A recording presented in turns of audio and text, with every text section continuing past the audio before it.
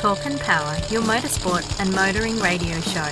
Now on 88.5 FM, The Valley Comes Alive. And podcasting across iTunes and talkandpower.com.au. All right, Talk and Power podcast, episode 112. We're scooting right along. I'm joined by Todd Brinkworth, our co-host.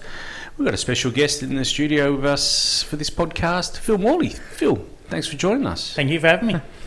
It's great to have you on board. I know you're the director or... Series coordinator. Yep, for the WA Speed Event Series. We'll get stuck into that a bit shortly, but tell us a little bit about yourself. Jeez, I've been around motorsport in WA since I was about 16, 17. Started out in All Fours and Rotaries car club. That's where I met Todd. That's right, I forgot. So that's going back to 97, 98. A long time ago. Wow. So that's where we all got started and where we met and we played around with road cars and things like that, and then basically just progressed from there. Played with the first car was a GTI Suzuki Swift. Then progressed S14, 200SX, WRXs, all the rest of it, and then realised that road cars are limiting. Licences and stuff are necessary for work, and then started playing with escorts and gravel rallies and things like that, and just progressed into then tarmac motorsport. Yeah, okay. That was some time ago when I remember. Look, I wasn't in that scene. I wasn't hanging out in that scene, but that's quite a few years ago. Tell us a bit about those years, actually. Even hanging out with this guy Todd. Oh yeah, that's what I've partly forgotten. There you go. I remember going like out Mount Omnia hill climb and stuff like that back in the day. Yeah, the first things we used to do were I remember we used to meet at the Cam's club rooms in Jundana when there was probably 15, 20 of us in the car club, and it was your normal car club cruises on a Thursday night kind of thing, and that's where they were. Yeah. And then the club grew to the point where it had to move to Bayswater, and then they started doing a lot of their own events, Barbagallo, Mount Omni. They still did the cruises and the, what they used to call them, like the nav rallies where you had like a tulip map and had to go out and find random things in strange country towns and then meet up at a set meet point at a certain time. Yeah. And that's where it was, and that's, like I said, that's Todd, Denver, Franz, all those guys. That's where we all came from. And awesome. You were on some of the running the engine cruises, weren't you? When we used to drive to Bunbury back to run motors in, and that's when the freeway stopped at the 14th set of traffic lights at Armadale Road almost. Yeah. Oh yeah. And you'd get off and you'd go down Rockingham Road and you'd weave through come through the back of Johnson Road and pop out near CSBP there, and we go down there and run motors in. If people had rebuilt motors, run the motor back in. Nice little drive back then. Took us about 5 hours. I remember that's how you used to get to Ravenswood as well. Yeah. You have to get to the end of the freeway, then turn right. Yeah, it was Johnson Road, wasn't it? Yeah. But that's right. It was that, and that little servo was there, the little shell. Yeah, that's actually still there. Yeah, okay. I do a lot of work down there now, so okay. It's a big place now, but still the same shell service service on the corner of Johnson Road. Yeah. So from there, how did you progress into motorsport? So Dad got his first race car as such. So he got a Westfield Clubman, probably 96, 97 when I was like late teens. And he just, same thing, he just started doing the odd sprint here and there and progressed and went through multiple motors for AGEs and things like that. And that car rebuilt, and the car got stripped multiple times. It went into the wall at Wanneroo, and he's done all sorts with that.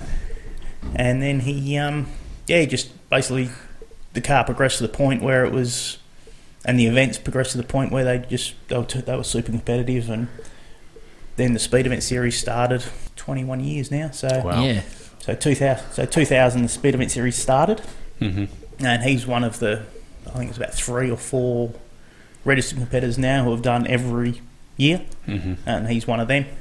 And so that Westfield's been around a very long time. It's still in the hands of another competitor now, undergoing a full rebuild with some trick engine and gearbox and stuff going in that. So that'll be good to see that come back out. But yeah, so Dad did Westfield for probably 7 or 8 years. Yep. And same thing, got to the point where he wasn't any competitive. He could go as high as he could in that, but couldn't get into the top 2 or 3. So he's then he moved into open wheelers, bike engine, single seat, Hayabusa powered, 350 kilos, 180 horsepower, wings and slicks kind of car. Mm-hmm. And then once he's done that, then he was like, well, you want to drive the Westfield that's sitting there in the shed. So that's when I started in the Speed Event Series as a competitor. Yep. But I'd been involved, obviously, crewing for him and things like that. So I've been in there since 2000. For those listeners listening at home, I know what a Westfield is. We all know what a Westfield is, but for a lot of people won't know what they are. So I know it's probably kind of a hard car to explain, but so it's a knockoff of a Lotus 7 Clubman. Yeah. So Colin Chapman built them in 1960 something with a 1500 crossflow. Make them as light as possible as you can. Little clamshell guards, and go quick by being light.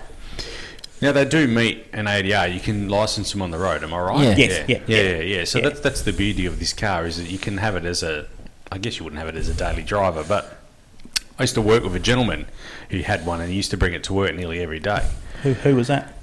PJ Singh is his name. His brother-in-law's with Rolly, the guy that does Rolly Waters. Yes, it's his race brother. tune fame. Yeah, Well, there you go. It's his brother-in-law.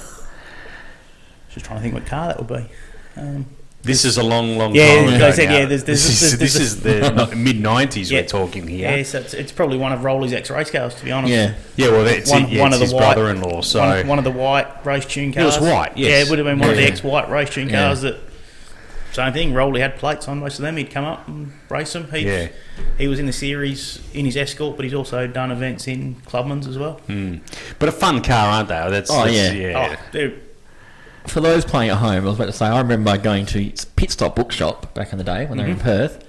You could buy a book. It was based in the UK, but the idea was you go pick up a junker Escort, right, and then they give you instructions on what bits you need from the Escort. It was called How to Build a Race Car for 250 quid. Yep, there you go. Thank you, Phil. Yep, And there's actually a club in WA, the Sports Car Builders Club of WA. They meet at the Light Car Club's rooms in Bayswater as well, where all fours used to meet all these years ago. And that's the premise of that club, is about people building their own home-built sports cars. They talk them through getting ADR compliance, getting them beam and torsion tested, getting them licensed. There's guys in there who've built one which is running on a Gemini diesel engine. Wow. And then it's all the way through. One of the clubmans that's been super competitive in WA over the last couple of years has recently been sold. But that had a 260 horsepower Duratec, sequential box. Maybe it was just a monster of a car. I remember the car. It was something to watch. So, and as I said, you can have them running a Gemini diesel, or you can have them running 300 horsepower sequentials and slicks and all the rest of it. So yeah, and that's really is the core of grassroots motorsport, isn't it? Yeah, It's exactly. an entry level. There's one down the road from me actually, on where I live, believe it or not. And he tinkers away with it every now and then, and it's really great to see that car come into life, I guess you would say. And there's not too many of them. I don't see too many anymore. I used to see many years ago, but I think I don't know if people are too scared to drive them now. There are plenty around. I live up in the hills, and on the weekend I'd see 6 or 7 different cars because that's what they are. They're great for just doing the hill drive, Mundaring Weir Road. You can do it at a brisk speed, not getting yourself into trouble. yeah. Enjoy, and people are scared of things like trucks and stuff running you over because you're like a motorbike. You're invisible. Yeah. So that's why people don't drive them on the road. No, Basically. fair enough. No, I understand that. Yeah, let's say, so you went into the open wheelers. Now, I remember the open wheelers that your dad and you had. Mm-hmm. They were something else to behold. I remember watching them at Busselton of all places, and Through the hay bales and the you concrete guys were walls just tearing it up, would be the way to put it. I remember just the noise and everything. So, what was the open wheelers you guys sort of ran? They're a company out of the UK called OMS, Owens Motorsport. Steve Owens, the guy, he's ex-F1 engineer who basically retired from F1 and wanted to build his own single-seat hill climb cars. Like if you look at the British Hill Climbs Championships, it's all single-seat hill climb cars. It's and they're all F1 technology. Even one of the guys here, Malcolm Oisler, he's ex-Jaguar, ex-Red Bull. He's won the Australian hill climb titles in the last 5 or 6 years now in his car, which it started as an OMS, and then he just threw all his information at it. And that's the same. It's so the first one was a steel frame car, a bit like a Clubman, so steel tube frame chassis, and that had a 1300cc Hayabusa motor in it. But yeah, that was 330 odd kilos, 10-inch wide slicks, and wings, basically. Okay. That's how you make them work. You get them light and a bit of aero on them, and go from there. And Dad's current cars, again, it's another OMS, but it's full carbon tub, carbon everything. That's a 1400 Hayabusa with a supercharger, and that's 350 odd horsepower. Wow. How do you go about finding Hayabusa engines? Because, you talk to these guys building these cars, and just every second one has a Hayabusa engine. Like, where do we... There's an abundance of them in Western Australia? Or? We've got a good relationship with the local motorbike wrecker. Yep. Okay. So they're a bike that a lot of people throw down the road, just because they are so big and so powerful. And they, once they've had an accident, they're usually unsalvageable. And because we've had so many broken ones over the years, we can basically get one that's rode down the road and worn through all the covers. We've got enough. We've got all the covers at home where we can just take the broken covers off and put new covers on. And so we can salvage stuff like that. But yeah, the Hayabusas are easy enough to get hold of. Okay, all right. I would have thought that'd be difficult now. But no, like I said, my personal car's got a Hayabusa in it. Dad's got 2 different cars with Hayabusas in it. And there's, I know, probably 4 or 5 others being built in WA, all running Hayabusas as well. So, and they're that bang for buck. They're just big bore bike engine. They make torque where the thousands don't, because the thousands you need the revs. And that's what all your F1000s that race at Barbie, they run the Suzuki 1000cc superbike engines in there.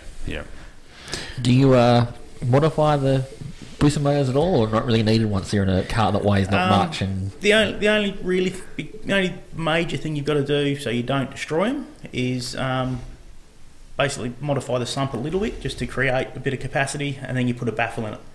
Because it's now a stationary motor, the oil does now slosh around.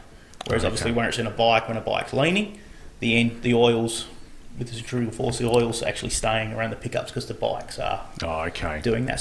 So you don't have the same slosh effect, whereas we've got a stationary engine, so the oil is just going to go to one side, and that's just a baffle plate and extend the sump a little bit. And they will live happily like that without dying. Yeah. And then it's a case of modify your hearts to content. And off you go. Spend however deep your pockets are is how much horsepower you got. Fair enough. So, yeah, we're actually looking at, we'll link it up, we're looking at the Speed Event Series WA website, and there is that's a West. A West for sale, which... Oh, sorry, Williams. Williams sports cars. Yeah, again, just have a look. So we'll link it on the Talk and Power website, and we'll discuss more about the website in a minute, the Speed Event Series WA website or Facebook page. But that is a magnificent car, I must say. Sorry to cut you off there, Todd, but that is, for that sort of money, that is an awesome bit of kit. Look at that. And that's an Australian-built car as well. It's obviously been copied off multiple cars to make what they've got. They've obviously seen things they like on all of them. But so the guy that makes them's in Queensland. There's 6 or 7 of them complete. But he's an ex-partner in another company which were doing a very similar style car. And that was the one that the West has copied was originally copied from a very, very early Radical. So they're all that same lineage of kind of car. Single seat sports car. Like I said, it's huge in Europe. It's getting a bit more traction here now with the Radicals and the way Rise are running a Radical series here now. So you'll see a lot more of these style cars competing in WA in the next couple of years, I think. Yeah, they were pretty big in Europe when I was there. Actually, 10 years ago now. But there was every second man had either a BMW as his daily and then a Radical to take to the track. And it was like, okay, And they would tow the reticle behind the BMW half the time. Yeah, and that's what they are. They're like you can do that with them because they are such a light car, light trailer, and they're arrive and drive. A radical is a true arrive and drive car. You roll up and it'll go forever. Yeah, and they're made to do massive kilometres. So service intervals are, I think on the 1500 service interval, something like 100 hours on a rebuild for an engine. But you think how many laps you can do in 100 hours of full noise driving, and that's the engine's rated to go for that, and that's 220 horsepower. Yeah, okay, all right. Really exciting, and that is a magnificent car, I must say. For $30,000, you cannot build, you can't even build half of it for that sort of money. There'd be $10,000 worth of shocks in that. Yeah, that's right. With it all being inboard nitrons and. Yeah. No, beautiful car. Hey, we'll take a short break here, and we'll be back with more from Phil Morley right after the break.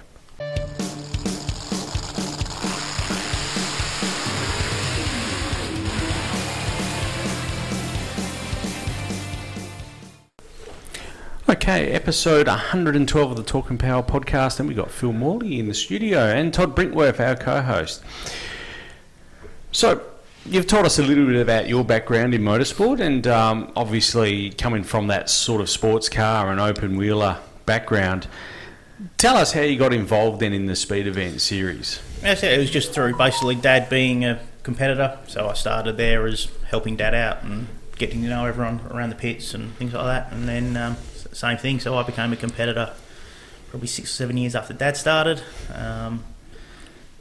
Competed quite successfully in his clubman, a couple of seconds in the series a couple of times and things like that. And then obviously again Dad stepped up to his next open wheeler, so I jumped into his old car, same thing, just following him around doing that. And then we got the next car, which was my car, which was out of Japan. It's a Nismo Saurus Junior. Same, that's a Hayabusa powered car now. It originally came as a 1 litre micro engine from Japan. It's a 1-make series in Japan. And drove that for a couple of years, and then normal things, life got in the way, and house and work and all the rest of it. So I'd had quite a few years off competing, still been involved, same thing, crewing for Dad, helping out where I could. And then the series started to struggle a little bit a couple of years ago. A lot of people getting disenfranchised with it, and there's a lot of politics going on. And then there's a few of us got together late last year and went, if we don't do something, we're going to lose it. So a few of us put our hands up to say, all right, well, we'll take over and run it. We took that over quite late last year, early this year, so we didn't get a lot of things in place that we want to do. We're still trying to regain ground from what we had last year. We've already got plans in for next year to try and make it a bit more classing wise and things like that, a little bit more even and favourable for other people. Yep. And so that's where we are now. So I guess actually, Todd, you know more about the series than I do. Yeah. So maybe you. I mean, some of the standout events are you always do the Bustleton round. Well, that's a big. That was a hard one to swallow. That was. Okay. Well, why? So that's an ARC thing. Yeah. So ARC used to fund that. The Australian Rally Championship used to fund that event for the Friday night special stage when the ARC was coming. Obviously, COVID stopped that happening last year. This year, ARC decided not to come to WA at all, and I've been told that the organisers have now sold all the barriers, and that event's never going to run again. So, well, there you go. So that's a big shame. That one. That was the marquee event of the year. We used to do a demo on the Friday night where you get 10 cars out there going around, and most of us are quicker than the rally cars anyway, including the top guys, the Bateses and stuff as well. And then we'd have a full day out there Saturday by ourselves, going between the hay bales and concrete walls and flat out like that. So yeah, okay. Yeah, I remember it was worth the trip down there to watch you guys all play around, and I remember Franz going down there multiple times in multiple different cars. I said it. Yeah, Franz is. I think the highest he ever finished was second outright when he had his Z. Yeah. This twin turbo Z, so Which is pretty funny. Again, that's going back a long, Yeah. long way into the very early parts of the series, but it shows that anything can actually be competitive if you can pedal a car. Yeah, that 300ZX ended up being a lot of thirds and seconds, and everyone still. I know Fran's listeners will do it. Yeah. To this day, he's like, that car did more than his Evo did sometimes. Yep. Like I said, if you can pedal a car, you're going to be competitive. But I mean, firstly, where can we find information on the internet about all this? Like, we're talking about all this stuff on the internet, but so we do have a website, speedeventseries.org, all one word, obviously. It's not as fluid as it should be at the moment. Again, like I said, we're quite late in taking things over, so we're kind of backpedaling and trying to just figure stuff out ourselves at the moment. We are more active on Facebook. We've got a Facebook page which is just Speed Event Series. I think, is it just Speed Event Series? I can have a look. And then our group, then we've got a private group as well, which anyone can send requests, and me and the other committee members will obviously have a quick look and see who you are and make sure you're not a spammer, and then we'll accept people. We don't block people and things like that unless you're a spammer. So yeah, it is just Speed Event Series. yeah. So if we go to these websites or make the Facebook page, what's some of the good events coming up though? We're talking about the ones that we used to have in the past, like Busselton, but I've heard the rumour Albany is coming up. Yeah, so our next event's down in Albany. It's the Classic Weekend. So we go down there on the June long weekend. On the Saturday, everyone goes down on the Friday, obviously. The Saturday, we have a hill climb out of the wind farm. Mm-hmm. I don't know if anyone knows Albany well, but you've got the windmills up at the top above the prison, and there's an access road there, which is about 3.5k. We use the last 1,700 metres of that, which is a couple of fast flowing corners, a big long left-hand sweeper, and then again more fast flowing corners and a nice big dip at the end. So that's a really quick, fast hill climb. Yep. It's quite average for spectators because there's no viewing points, and you've got to walk through the bush to be able to get it. So it is a bit of a bummer for spectators, and our pits are at the top of the hill climb. Mm-hmm. So again, you're stuck up there all day. So if you get up there before we run, you're basically stuck up at the top looking at cars, and then you can't see cars running from being stuck at the top as well. So, and then on the Sunday is when all the old fellas bash around the concrete barriers around the Albany town site. Yep. And that just becomes a big social thing for all us competitors. We just go down the pub and watch the old guys bounce around, and we all have a few beers and tell long stories. I was going to say, you don't have any laughs, do you? And then on the so that's the Sunday, and then the Monday public holiday, there's a industrial sprint stage around industrial estate called the Pendine Industrial Estate, and that's probably nearly 2k along, I think. And that's, you start in one of the trucking yards, you go out, chicane, hairpin, come back, chicane, and then through the back streets of the industrial estate. Yep. Nice. I know that wind farm bit of road. I actually have been up there for work a few times. It is a magnificent bit of road. I love it. Yeah, it's magnificent. Yeah, it's a great bit of road, and it's the one that we've really got to fight to keep. MA keep putting roadblocks up, and we keep beating the roadblocks. There was one put up again this year about more barriers, and we've got past that, and we're looking at doing things to help the club down there for future events to keep it, because I said with losing things like Busselton and stuff like that, we don't want to lose another marquee event, and especially Albany. I think as a series we really need 2 events down there to make it viable to go down. Mm-hmm. It's a long way to go. It's an expensive weekend. Mm-hmm. So if you've got 2 events, you can kind of justify going. But like I said, if there was one, I don't think we could actually justify going there. Yeah, no. So, and after that, you've got the Collie Hill Climb and Sprint coming up? Yeah, so in July, we've got a Collie weekend. Same thing, we try and do 2 events down when we're down at Collie. We alternate between the short track, the long track, and there's a new hill climb which we ran for the first time last year down there. And that uses part of the short circuit. And then, if you know the short circuit at all, after you come out of turn 4, where it joins the back straight, we've now put a hairpin to go back onto the new long circuit. Okay. So you'd actually then come down onto the long circuit backwards and then go up the hill towards those two double left-handers at the top of the hill. Yep. Sorry. Yep. So we've run that once, and in our regs we've just got it down as hill climb sprint weekend, and we just got to decide which way we want to do it, whether we want to do a long track and a hill climb, or do a short track and a hill climb, or whether we want to do a long track and a short track on the 2 different days. Yeah, okay. Yep. So we don't want to have so it's just all long track or just all short track, because certain cars prefer short track, certain guys like long track. And again, for the series to work, you need to please everyone. Yeah. You can't just make it just for 2 or 3 guys. No. And for everyone listening there at home, we'll get more into how you get into it shortly, but Collie is a great circuit. I'd argue and say it's a brilliant learning circuit because it's short but technical. It is. The long circuit is by far better than Barbagallo. I'll probably get shot down by the Barbagallo people for saying that. I didn't say that. Facilities obviously still quite agricultural out there, so it can't be a premier race circuit just due to the facilities. Yeah. But technicality wise, it has left and rights, uphill, downhill, which Barbagallo doesn't really have. No. Technically speaking, it is far better than Barbagallo.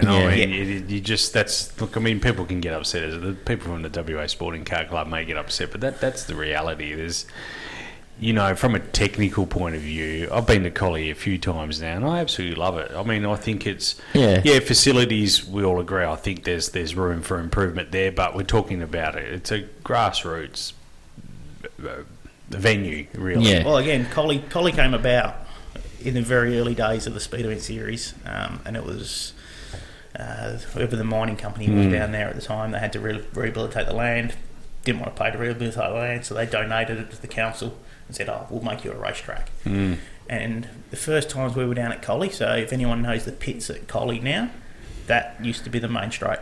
Yes. Oh, really? So we'd go through that pit garages at speed. Yep. Okay, all right, didn't know that. So that's how Collie started out. Yeah. And then obviously it progressed, and then the actual straight was built where you came the hairpin and then around the pits onto the short circuit. Yeah. And then obviously the long circuit came about 2 years ago now, I think. Yeah. But so that was I didn't know that. He's racing through. You used to have to drive through the. You had to had the gate shut when you were racing, otherwise people would drive across because that was where the car park was on the outside. Yep. Yeah. And then they built the tunnel. They built the tunnel, but the tunnel was barely big enough to fit a car and a trailer. Yeah. If you're very unlucky. Anything else is a bit of a whoa. Yeah. I know people that probably wouldn't go in that tunnel. Honestly. Yeah, I know. So our car trailers don't go through. They're just because it's just a bit of ag pipe, so it's a curve, so it's wide, but then obviously it gets smaller at the top. So anyone with a high car trailer, you can only cross between sessions and things like that because you just have to wait for Anna to go and open the gate and let you through. Yeah. And if you ever do get the chance to go down there and you want to have a look, like Collie is only 2 hours out of Perth.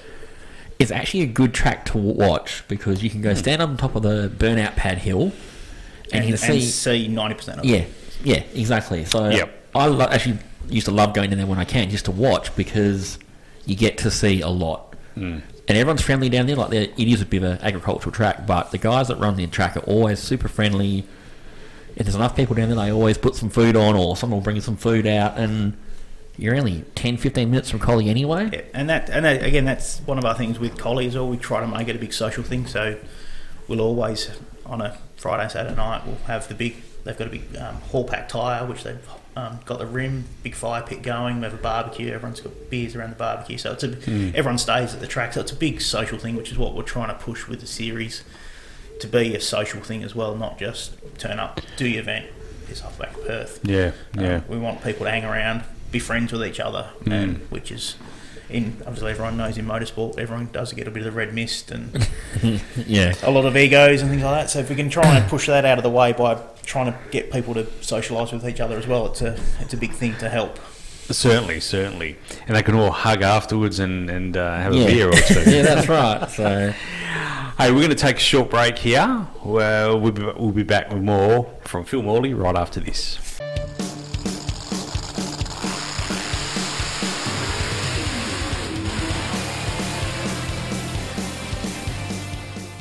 All right, episode 112 of the Talk and Power podcast. You can catch us on iTunes, Stitcher, Spotify, and on 88.5 FM, where the Valley comes alive. Thanks, Nick. Thanks, I Todd. didn't ask you yet. I was getting there. That's where we're 3 segments in, and I hadn't dropped that. Yeah, I was paying attention. Don't worry. Big shout out to everyone on 88.5 FM. Yeah, they're And, great. We've been actually. I've been hearing some more about 88.5 lately around the tracks, and people are like, "Oh, you're on there." On a Saturday morning, we are. Yep. Saturday morning, 8:30 to 10. Yep. You can catch us, and you can also listen to Phil Morley as well Yeah. on this episode. So That's great. it's great to have you here. Now tell us, I mean, we talked about the events that are coming up in Collie and the hill climb. Basically, from when I look at that, we have a mixture of track sprints and hill climbs. Previously, I don't see there, but previously you've done point to point as well. Well, so we do. Oh, sorry, yeah, Yeah, you've already done a point to point. So we've done My two point apologies. to point. We've done 2 point to points at the start of the year. That's just the way the WASC calendar worked for us. It didn't fit. Obviously, WASC were quite late in releasing their calendar for us to try and pick dates. They had a lot of things that conflicted with events we had already had booked. We actually got a few of our dates changed to try and pick up more Barbagallo dates. We didn't get a long circuit sprint this year, which kind of disappointing. We try to work with the club to get that, so hopefully we can work with the club to get some long circuit stuff next year, because everyone loves the long circuit Barbagallo too. So we've only got 3 at Barbagallo this year. So it's 2 point to points, and then we've got a Jacks Hill in October. Yeah, okay. If you don't mind me asking, you might not be able to answer this question, but was there any particular reason as to why you couldn't get the long circuit? Barbagallo just there was a lot of conflict between the previous administration of the series and Barbagallo. I think a lot of that's just hanging around still. We've gone back to them many times and told, look, we are all new people. We are trying to help. We are trying to work with you to get over those issues, and so it's a case of just trying to sit down with them as much as we can and try and get back on the same page and try and work with them. You can't. It's hard to do a series without having a Barbagallo long track. Yeah. Must be difficult as well for them as sort of staffing or getting the volunteers to man a long circuit as well. Well, I think that's one of the things they've tried to do this year. They've put a lot of their sprints in with race meetings, obviously because they've got the officials and all the rest of it. But if we turn up with 50 cars, you're not going to be able to run a sprint meeting, because a sprint meeting 50 cars takes a full day. Yeah, okay. And a race meeting takes a full day. So you're not going to be able to run a sprint meeting combined with a race meeting. And we've told them that. Hopefully they listen. But I said I think they've done that to try and minimise their costs on them running events. Yeah. And that, like I said, I think that's the problem that we've run into. And they're doing a lot of night events, and again, because we've got open wheelers with no lights, we can't run night events, and so that's where we're at with Barbagallo at the moment. Yeah, okay. Yeah, Wanneroo is dark at night, especially over the back in the Colb or whatever you want to call it. It's What's it now? It's Comms Corner. it's dark over there. Let's just say you don't want to go off there because you might not find your way home. But so I was out there for the Arise racing thing on Friday night, and that's even with all the light towers and stuff. It's not right for an open car to be able to run up there at night. So Strap the torches to the front and hope for the best. Yeah, so. But I mean, nothing else. I mean, and for those listening, the point to point. I mean, that was run back in the 90s, and it's something pretty cool to see when people come the wrong way into pit lane and stuff like that. And it's you're not just using the track; you're using the pit bays, you're using the car park bit, you're using, and it's great to see, and it's again really technical. The last event on 18th of April was a point to point, and that started on Jacks Hill. You went up Jacks Hill. You did 90% of Jacks Hill, and then you cut across from Jacks Hill and came out just before turn 6, so just before Comms or Colb or whatever you want to call it.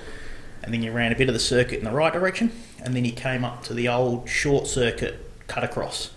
Then you turned onto the short circuit the wrong way, came across the short circuit the wrong way, and then went down through the S's. Oh wow! Okay. And everyone commented on how much fun going the wrong way through the S's was.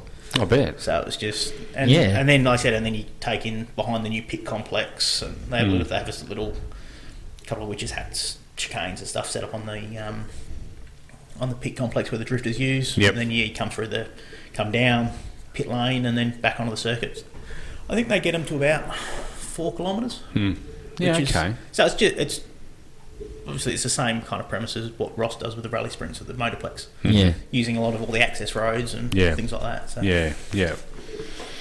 No, so it's quite interesting to watch. And Jack's Hill, I mean, I don't know how many people actually realise there is a hill climb circuit over the back of Wanneroo Raceway. Not many people would know that, Todd. No, they don't. Every time I've spoken about it, people say, "What? Where?" You drive past the entrance on the way to the Wanneroo Raceway, you know, like. Well, that's originally was a soapbox track. Yeah, that's right. So that's what it started out as, and then there was a couple of people around at Barbara at the time who went, "Oh, we can make this into a hill climb." So they added a few. Again, they added a little bit more to it, and it's grown over the years. Again, it's quite technical. I think if MA have their way, I think we'll lose a lot of the open road style hill climbs. So like your Wind Farms, Mount Omnis and stuff. I think the way it goes with trees and barriers and Armco, just the liabilities there, I think they'll end up making those events non-existent, and then we'll need more permanent hill climbs like Jack's and like the one that Hannah's got down at Collie as well. Yeah, okay, yep. Yeah. I was about to say, if we're playing at home, MA, Motorsport Australia, formerly known as CAMS. Yes, so they do a good job, but also there's a few people that it's cotton wool. It's liabilities. Obviously, their insurers are telling them, and they're just pushing it on everyone else. Yeah. But if their insurers aren't comfortable, then they aren't comfortable. That's where it's at. And it's like anything in this world, isn't it? Insurance is just getting harder and harder to justify. So yeah. Shout out to everyone at Motorsport Australia. Oh no, that's like they do a bang up job. And they do, and I have many dealings with them now. With what my role in this, and they're all super helpful, super friendly. And it's just, I said it, they're being held to ransom by their insurers, and they're just pushing it on to everyone else. So that's where it is. That's where it is. Yeah. No, fair enough. No, we get that, and we live in a real world as well, and we completely understand public liability and in those sorts, and just even public liability is out of control now. To be an organisation, you got to have public liability. Yeah. That's without even turning the wheel. So try being a photographer. Yeah, well, that's I mean, we're required to have public liability doing what we do here. As I say, it costs me money just to take my camera to the track and watch a free event. Which, and that's why you see like a lot of the main photographers now just don't do that many events, because again their insurance costs have just gone through the roof. So and if you look at that, they'll all, before an event, they'll put a post up on their Facebook page just saying, we need clients to pay now before we commit to the event, because if they don't get paying customers, then they're out of pocket for going to the event. That's not a good outcome, is it? That's not good for anyone when we hear stuff like that. It's not good at all. I think we'll take a short break here, because when we get back, we want to talk about some of these the categories or the classes. And there's quite a few there, and I don't want to go in detail on each one, but I'm curious as to some of these and what sort of car would fit in there. And I had a read before. There was a PDF document that was associated to that as well. I had a quick read before, but I'd love to touch base and chat more about that after the break.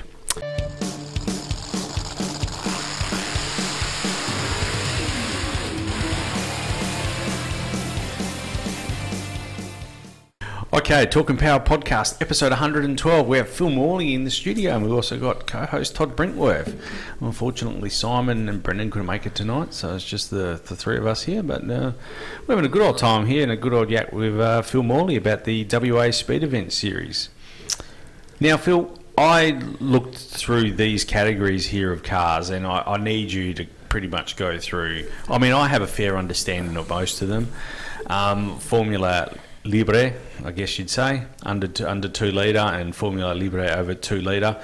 Can you tell us a little bit about those two to start with? So your Formula Libre it's recognised as Formula free. You can do basically anything goes. So that's where all your wings and slicks cars end up with the Hayabusa engines and all the rest of it. So that's any open car, single seat open car ends up there. So we've got So obviously you've got Dad's OMS, which is a supercharged Hayabusa. We've got my car, which is a turbocharged Hayabusa. There's another car which is a Pilbeam out of the UK. He's got the V8 Hayabusa, which the Radicals run. So that's a custom block, 2 Hayabusa heads. He's in that. And then there's guys running the Formula 1000s, which run a Barbagallo, just so we don't have a Formula 1000 class, a sports car class, an open wheel class. Like we just group them as they're all Formula Libre, so it's Formula Outright. So we've got an outright sedan class, and then Formula Libre is, like I said, it's just a throwback word. Going back to the early years of the series, it just used to be called outright open cars. So that's how it was picked up. But it is recognised by the FIA. Yes. Yeah. That's right. Yeah, I thought so. It's Libre, I think, translates to free. I mean, yeah. So yeah, like I said, it's basically Formula Free. Yeah. So it's free set of rules. Yeah. As long as it complies to CAM's schedules A and B, I think it is. I think you're right, actually. Motorsports Australia schedules A and B, which is just it has to have 4 tyres, it has to have a seatbelt, it has to have suspension. That's pretty much it. Yep. Now, correct me if I'm wrong. Did it say it can be 4-wheel drive as well? Yes. Yeah, I thought I read that. I said that's pretty cool. So there's a and again there's a kind of, my understanding of it had to be a open car, but there's cars over east which are logbooked as Formula Libre. There's a Datsun 260Z, which is a 4-wheel drive LS powered turbo thing. It's stupidly quick and it's awesome bit of gear, but somehow that's classed as Formula Libre. But I think that's just there because it doesn't comply to any other Motorsport Australia class. Okay. So it's when things don't comply to a certain set of class, they just get bumped into Formula Libre. Let's just say, and I don't, but let's just say I had, but I don't, a Can-Am car. Where would that go into Formula Libre as well? Well, yeah, so technically a Can-Am car would fit in sports cars open, over 2 litre. Oh, sorry, yeah, okay, but of course. Yep. For the spirit of the series, we're putting them in our Formula Libre. So Yeah, we've got John Webb, he's running a Radical. Yep. Again, a Radical technically fits in sports cars open, but what we're choosing to see sports cars as is your Porsches, your MR2s, MX-5s, all that kind of stuff. That's what we're classing as sports cars. So the sports car class is traditionally for road-going sports cars, whereas in the essence of the rule, a Can-Am is a sports car, a West is a sports car, Radical's a sports car. So they could and technically should run there, but for the spirit of the series, we just bumped him in with the big guys. Okay, righto. No, that's fair enough. The other one I'm interested in as well is a road car under 2,000 and over 2 litre. Tell us a bit about that, because I read the rules briefly on that as well. So correct me if I'm wrong. That's got to be licensed on road. Basically, the road car is what we're trying to do with that is if someone wants to buy a showroom stock car and do no modifications except a set of tyres, they go there. They don't have to go in and compete against the sports cars or the tarmac rally cars and things like that. So the essence of that is just your run-of-the-mill daily driver with no modifications, or to a certain extent very lightly modified. Yeah. Okay. Righto. That's what we're trying with that. So something like Todd's Evo that he's got outside tonight, where would go into tarmac? That would be tarmac. That would be tarmac rally cars 4-wheel drive. 4-wheel drive. Okay. There you go. Now I know. So, and our tarmac rules, the way we're doing that is very similar to the way Ross does it for his rally sprints. You've got dedicated tarmac cars, which are there, but if Troy Wilson or Jonesy turns up, they'll get bumped into the outright sedans. And we got 4 registrations for 4-wheel drives in that class. So we've now split the 4-wheel drives out of the outright sedans. So there's now an outright 4-wheel drive class as well. Okay. So if you've got a silly modified Evo with 700 horsepower, you will go into outright sedans 4-wheel drive. Okay, all right. Because that was going to be my next question. What differentiates? So outright sedan, over and under 2 litre. So they are for sedan type vehicles that aren't tarmac vehicles. Yeah, so anything that's overly modified. Yep. So I said anything with an engine conversion. So we've got an LS powered RX-7 and things like that in that class. But we've also got 3 of Dick Ward's old Series 5 sports sedans in that class as well. Oh, okay, righto. So that's the kind of scope of cars. But yeah, so the outright sedan is just anything that's too highly modified to fit in any of the other classes. Okay. No, that's that's a pretty good overview. I mean, but what that allows for is quite a wide gamut of vehicles, doesn't it? Yeah. So we've got there's a young guy with his daily driver. It's a little 1988, 89 323 Laser sedan. But he's gone to town. He's built a motor. He's put a big turbo on it, and because of that, he's been bumped into outright. But it gives him somewhere to play. Yep. The one thing I read as well before was the mandate on roll cages. It's not mandatory to have a cage in road cars. Did I read that right? It's not mandated in any class. It's just recommended. Again, so it's basically up to yourselves, really. Yeah. So what you achieve by doing that is opening up. What I'm trying to say, I guess, is, or what I'm trying to say here in this situation is, you're allowing a wide gamut of people to participate, and if it's not really for them, they haven't made a huge investment into the sport. Because Simon and I talk about it all the time, and we sometimes differ on opinion, but in drag racing, the moment you go under 1050, you got to cage it. Yeah. Making that investment, even cutting up the car to a certain extent, it's not a huge, but it can be a costly exercise. Yeah, I've got a car at my place at the moment. A mate built it, and he's got nowhere to store it. But he's saying he built it for tarmac rallies and put a cage. It was a Peugeot 206. It was a beautiful car before he started with it, and now he's like, I'm regretting putting a cage in because now I can't drive it. He goes, I really enjoyed driving it. He goes, but I wanted to do a Targa. And then, so he built the car with the cage, and now he's got a caged car, and his life's got in the way, and now he can't do a Targa. So he's like, I've got this car which I love, I can't drive. So that's where you are once you've caged a car. It's done. Yeah, I mean, the flip side of that argument is it locks the guy into participating as well. But I think it opens the door for more competitors and to try is probably the most important thing, isn't it? If we weren't, what's the word? In our own responsibilities, we've got to draw a line somewhere. So if you're going to turn up with a 700 horsepower GTR and do sub 60s of Barbagallo like there are a few, you'll probably get a tap on the shoulder and say, you should probably at least put a half a cage in that. Yeah. Just because, obviously, we don't want to see any of them people have an accident. But yeah, we don't want to see you turn up in your daily driver, cage, stripped, seats, and then you go around and doing 75-second Barbagallo laps. You're perfectly welcome to, and we're not going to stop you doing it. But if that's where you want to start, you don't have to have a fully built car to compete. Yeah. No, that's what I like about your series, and I mean, I've looked at it, and I thought, well, this is quite this is what we're trying to get to at the end of the day. It is a grassroots. Yeah. It's encouraging just to try and get people involved in motorsport, and that's what our role is from Motorsports Australia, is just encourage. Don't turn anyone back. Sit down with them, guide them through everything you need to, and that's where you go. So this year, I think we ended up with 10 first-time registered competitors out of our 75 registered. So 10 of them are first-timers, never done the series before. Yep.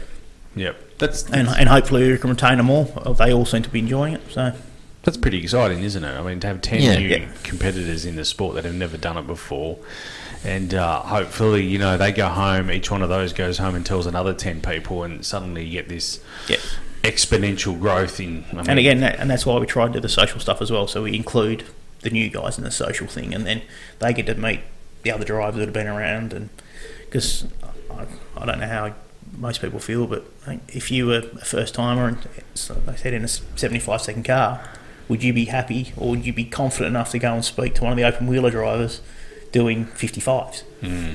Whereas you take that race car out, if you've got a social environment around a barbecue, they don't know what car you drive. They're happy to come and chat to you, and then they get to know you, and then they realise who you are. They're happy to bounce off you then. Yeah. But just the actual intimidation of coming up to someone Yeah. in a full race suit, helmet, harns, all the rest of it, when you're in your road car, is probably a lot for a lot of people. Yeah, no doubt. I was going to say that, well, I mean, we talk about all the classes and where we fit. How do I know how I do it, but how does the guy off the street, besides going on the website, how does he get started? Like, Started in motorsport? Or? yeah, well, start in Speed Event Series. Like, jump on the website, try and find a decent car, come along, have a chat. Well, obviously, your first step is usually join a car club. Yeah. So you find a car club with common interests, whether you join the MX5 club, whether you join whatever car club your car belongs to, as long as they're MA affiliated, so you can get your CAMS licence through. Actually, you need your CAMS licence. So as long as you've got a club membership and a CAMS licence, you can do any event pretty much in WA anyway. And then once you've got that, you can join our series by going on the website. There's a registration form on our website. It's $99 for the year. That gets you a T-shirt, your door stickers, which you have to keep for the whole year. They're quality stickers, so they can actually stay on the car, or if you wanted, you could put them on other backing, magnetic backing, and put them on and off. Mm-hmm. So they last well over a year anyway. Gets you registered for series points, outright points, the social functions, the presentation, your trophies. That's what your $99 gets you. $99 gets you Yeah. all of that. Yeah. Yeah. It's too cheap, Morley. $99. Yeah, so that's, again, we want to keep it at a lower cost point to get people involved. Yeah, I spend more on Netflix. No, I'm actually thinking, I'm looking at the calendar in front of us, or some of it, and I'm like, I think I might be doing some events later this year with the Evo. So I think we've got 12 or 13 events this year, and the way we wrote the regs this year was you can actually drop your lowest scoring events, and that includes non-events you don't turn up. So if you were to join for the next event in Albany, that's round 5. So technically you're only 2 rounds behind anyone else. Yeah. And if you go through our points, obviously you can't get into you can't get into our points unless you can off the website anyway. But there's very few people who've already done all 4 events anyway. So you can join tomorrow, and you can actually still be competitive in your class if you do the rest of the events for the season. Oh, that's magnificent. That is $99. I can't believe it. That is a bargain. Yeah, it is. So, and I mean, what I'm going to try and do with Phil in the near future, and with Brendan, who wasn't here tonight, unfortunately, is probably use my car as an example, but show people on the good old YouTube, and also we'll do a bit of a podcast about it, what you need to get the car out there, though. Because as I've learnt the hard way, it's not just having the car, you probably need a fire extinguisher. That's a good start. So, yeah, just, again, it's all on your sub-regs what you need, and it's usually just your minimum is the extinguisher, your battery triangle, so you need a blue 150 mil per side triangle to locate your battery, and you need a red arrow to tow points. That is the bare minimum you need, and then you just progress from there. Yeah, that's yeah. Obviously helmet, long sleeves, long pants. Yeah, it has to be cotton, but you don't need gloves. You don't need race boots. No. You don't need harns, all the rest of it. At certain points, obviously, the harns rules kick in, the race suit rules kick in. Yeah. Obviously, as you progress through motorsport, that happens, no matter what motorsport anyway. But yeah, road car class with jeans and a jumper, perfectly fine. Yeah, okay. All right. Yeah, that's pretty good. I was actually give a bit of a plug there. Ivan, who helps out a lot At Go Gear? At Go Gear. He would be the person to go see and politely ask for any assistance. He will murder me for saying that, but politely ask. And he's great. He will help you and tell you where you should put your fire extinguisher. Can sell you a helmet. They have the sticker packs on the shelf that has your blue triangle, has your tow point stickers. They sell tow points to mount in your vehicle. Like, kind of your one-stop shop. You know what I mean? That's exactly what Dick and Ivan are there for. Yeah. they have said they will come on as series sponsors for us. I've just been very lazy with the paperwork to get that sorted out. But yeah, they've been great for the series. Dick's been a series supporter, obviously, since the very early days. They tune into the podcast as well, I must say. Yeah, They do. And actually, going back, talking about Dick Waters, we should actually have to chat to Dick one day, because some of the cars Dick Waters had over the years would blow your mind to pieces. Yep.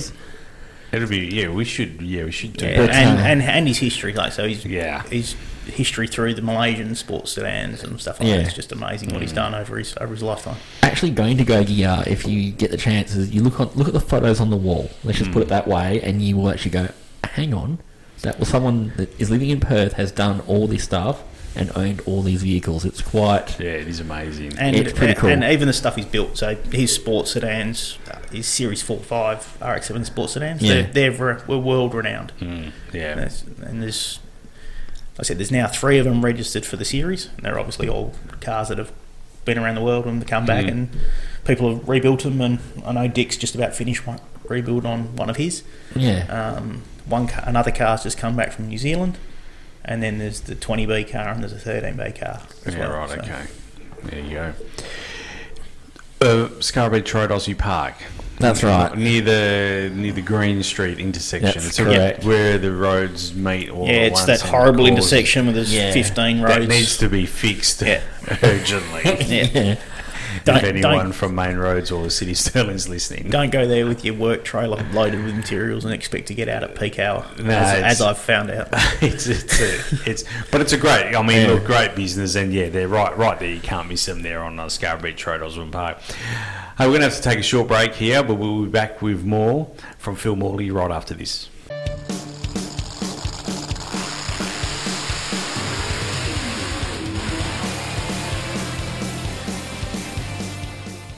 Episode 112 of the Talk and Power podcast on 88.5 FM and iTunes, Stitcher, Spotify, wherever, and YouTube as well. I always forget to plug YouTube. We're on YouTube. That's right. Yeah, some stuff on YouTube. And there's going to be a lot more. As I said, there's going to be a lot more. Some more of my Evo with Brendan's help. Of course, you can check out Brendan's stuff because race car.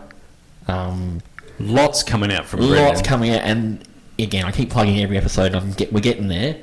Him and I are up to a lot more very shortly. Okay. So there'll be a lot more under the Talk and Power banner and on the Big Cause Race Car banner. Some will be about the Speed Event Series because I'm going to get out there and get my bum back into a seat and see how the Evo goes.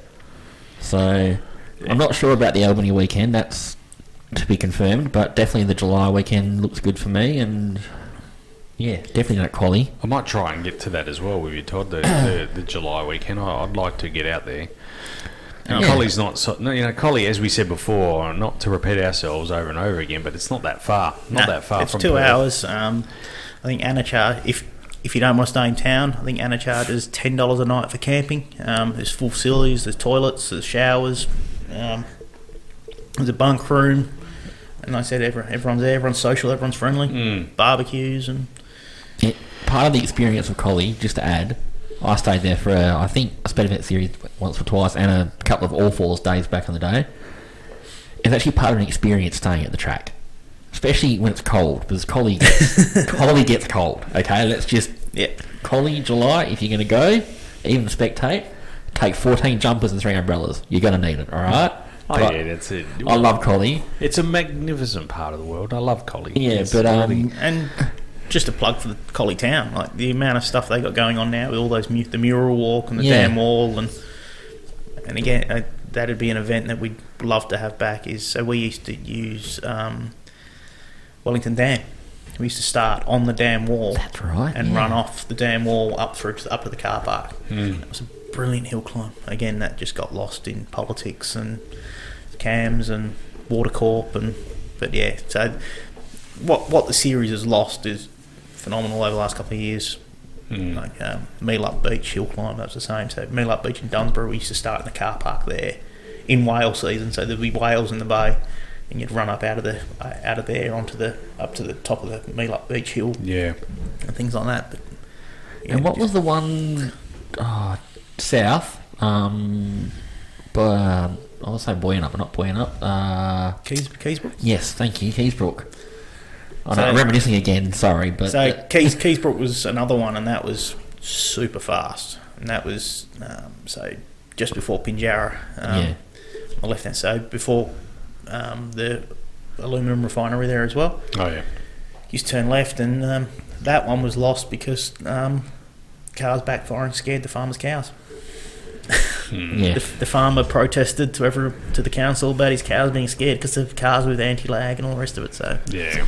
it doesn't take a lot to lose an event, as we noticed with the airport. But Yeah. that was lost because the same thing, noise complaints and anti-lag and screamer pipes and things like that. So Yeah. you do have to be kind of respectful in what you do with your cars as well. Yeah, that's right. In proper motorsport environments, obviously, people do whatever they want when they drive around the streets and drive around the hills at night, which I hear very regularly. But yeah, once you turn up to events, there are things where you're required to meet noise regulations and stuff like that as well. Yeah. So Moving forward, then, I guess the question begs, like, have we... It sounds to me, and Ross Tapper, David Smith do a magnificent job getting Targa in WA across the line. But are we seeing a phasing out, then, of the use of on-road tarmac events? yeah, sadly, I think it will happen in the next couple of years. Sadly, we are... Smithy, Ross and myself are talking to Harvey Shire at the moment. They're quite active in trying to get something going as well. Whether it comes off, not 100% sure yet, but we're in very early stages of working with them because they want to do something similar to like what Bunbury does down there. So Yep. So I guess then that goes back to the government and local, state and federal governments, all three tiers, in pushing them in incentivising or building of smaller community racetracks instead. yeah. So, we're seeing what's happening in Albany. That's obviously a great thing. Yeah, that's very, very close to getting final kick-offs. I heard recently they had to do another environmental study because of one complaint. Yep. But it had pretty much passed everything so far, and then some guy objected and it had to go back and get done again by someone else. But they're very, very confident of getting that signed off. I did read recently that Keysbrook had met all their environmental requirements too. So hopefully we might start hearing some more from those guys at Keysbrook in the next couple of years about that event, about that circuit out there. Yeah. So we're not talking like world facility, world status sort of facilities. We're talking about grassroots sort of motorsport facilities things like the drive training centre at the airport. That's all it needs to be. It's a big enough circuit to get people involved. It's technical enough to have some fun. You've got multiple layouts you can run.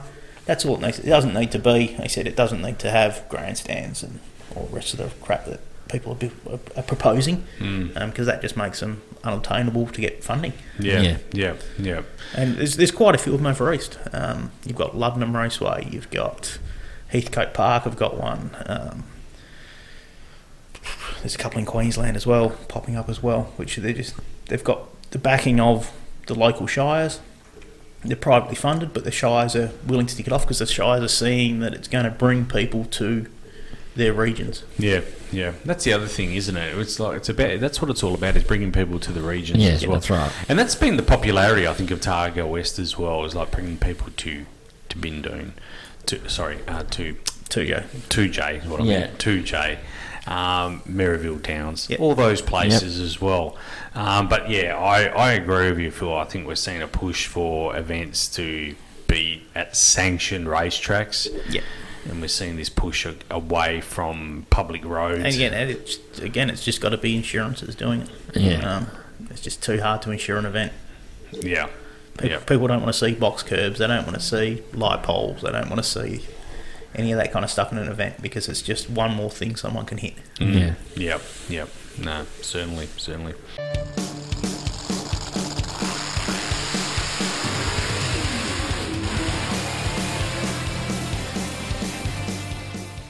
In the meantime, go check out the Speed Event Series WA Facebook page. Yep. Go check out the Speed Event Series website. speedeventseries.org. Yep. Have a look at the calendar coming up. If you think you want to come have a go, do it now. Yeah, jump in. Yeah. Like I said, we're more active on Facebook than we are on the website, which is our own doing. We do need to concentrate more on the website as well. Yeah. But flick any of us a message. There's 4 of us who are admins on there, and we'll all get back to you as soon as we can. But throw any questions at us. We're happy to help you. Happy to help you get in and get started. Yeah, and bring out what you've got, and I mean, and the main thing, of course, is be safe. I think I say that all the time when I talk about motorsport. Be safe. I've learnt this the hard way. Be safe. Not a big accident, but enough that I didn't test something properly, and it cost me a couple $100 to fix. And there's plenty of guys who are competitors who are also MA scrutineers. So if you do have a question, someone's always there, or we can direct you in the way of a scrutineer to say, what do I need to do? Who do I need to speak to? That's an important question I forgot to ask, actually. So, yeah, in terms of... So, some of your competitors are actually MA scrutineers at Motorsport Australia. That's awesome. I mean, the moment... So, look, I mean, if anyone is listening out there, I mean, what better series to get involved in where you have Motorsport Australia sanctioned officials that can scrutiny your vehicle as well? I mean, they're certainly going to tell you what's right and what's not, you know. And so that's a huge. I didn't. That was one of the questions I've been meaning to ask, and it slipped my mind. So, the other one I've been meaning to ask, and it won't slip my mind, sponsors as well. Tell us. We actually, like I said, this year because we took over so late, we didn't get any sponsors sorted out. We are putting a sponsorship package together for next year, so we're running sponsorless this year. I do have a commitment from a couple of guys who have said they are willing to sponsor us. I just don't feel right going to them mid-season saying, can I have X amount of dollars? And we've already had our shirts. We're getting our shirts printed now. So with our sponsorships for next year, we're looking at having all their logos on the door stickers, all their logos on the shirts, having stuff made up for events where their logos are going to be at, put their logos on the website. But like I said, we got in too late to do that for this year. Yep. But so I'm putting together a package at the moment where I'm going to approach people and say, this is what you'll get for your sponsorship dollars if you jump on board, and hopefully can negotiate some discounts for registered competitors at those businesses as well. No, that's awesome. That's really good. Yeah, that's excellent. That is good.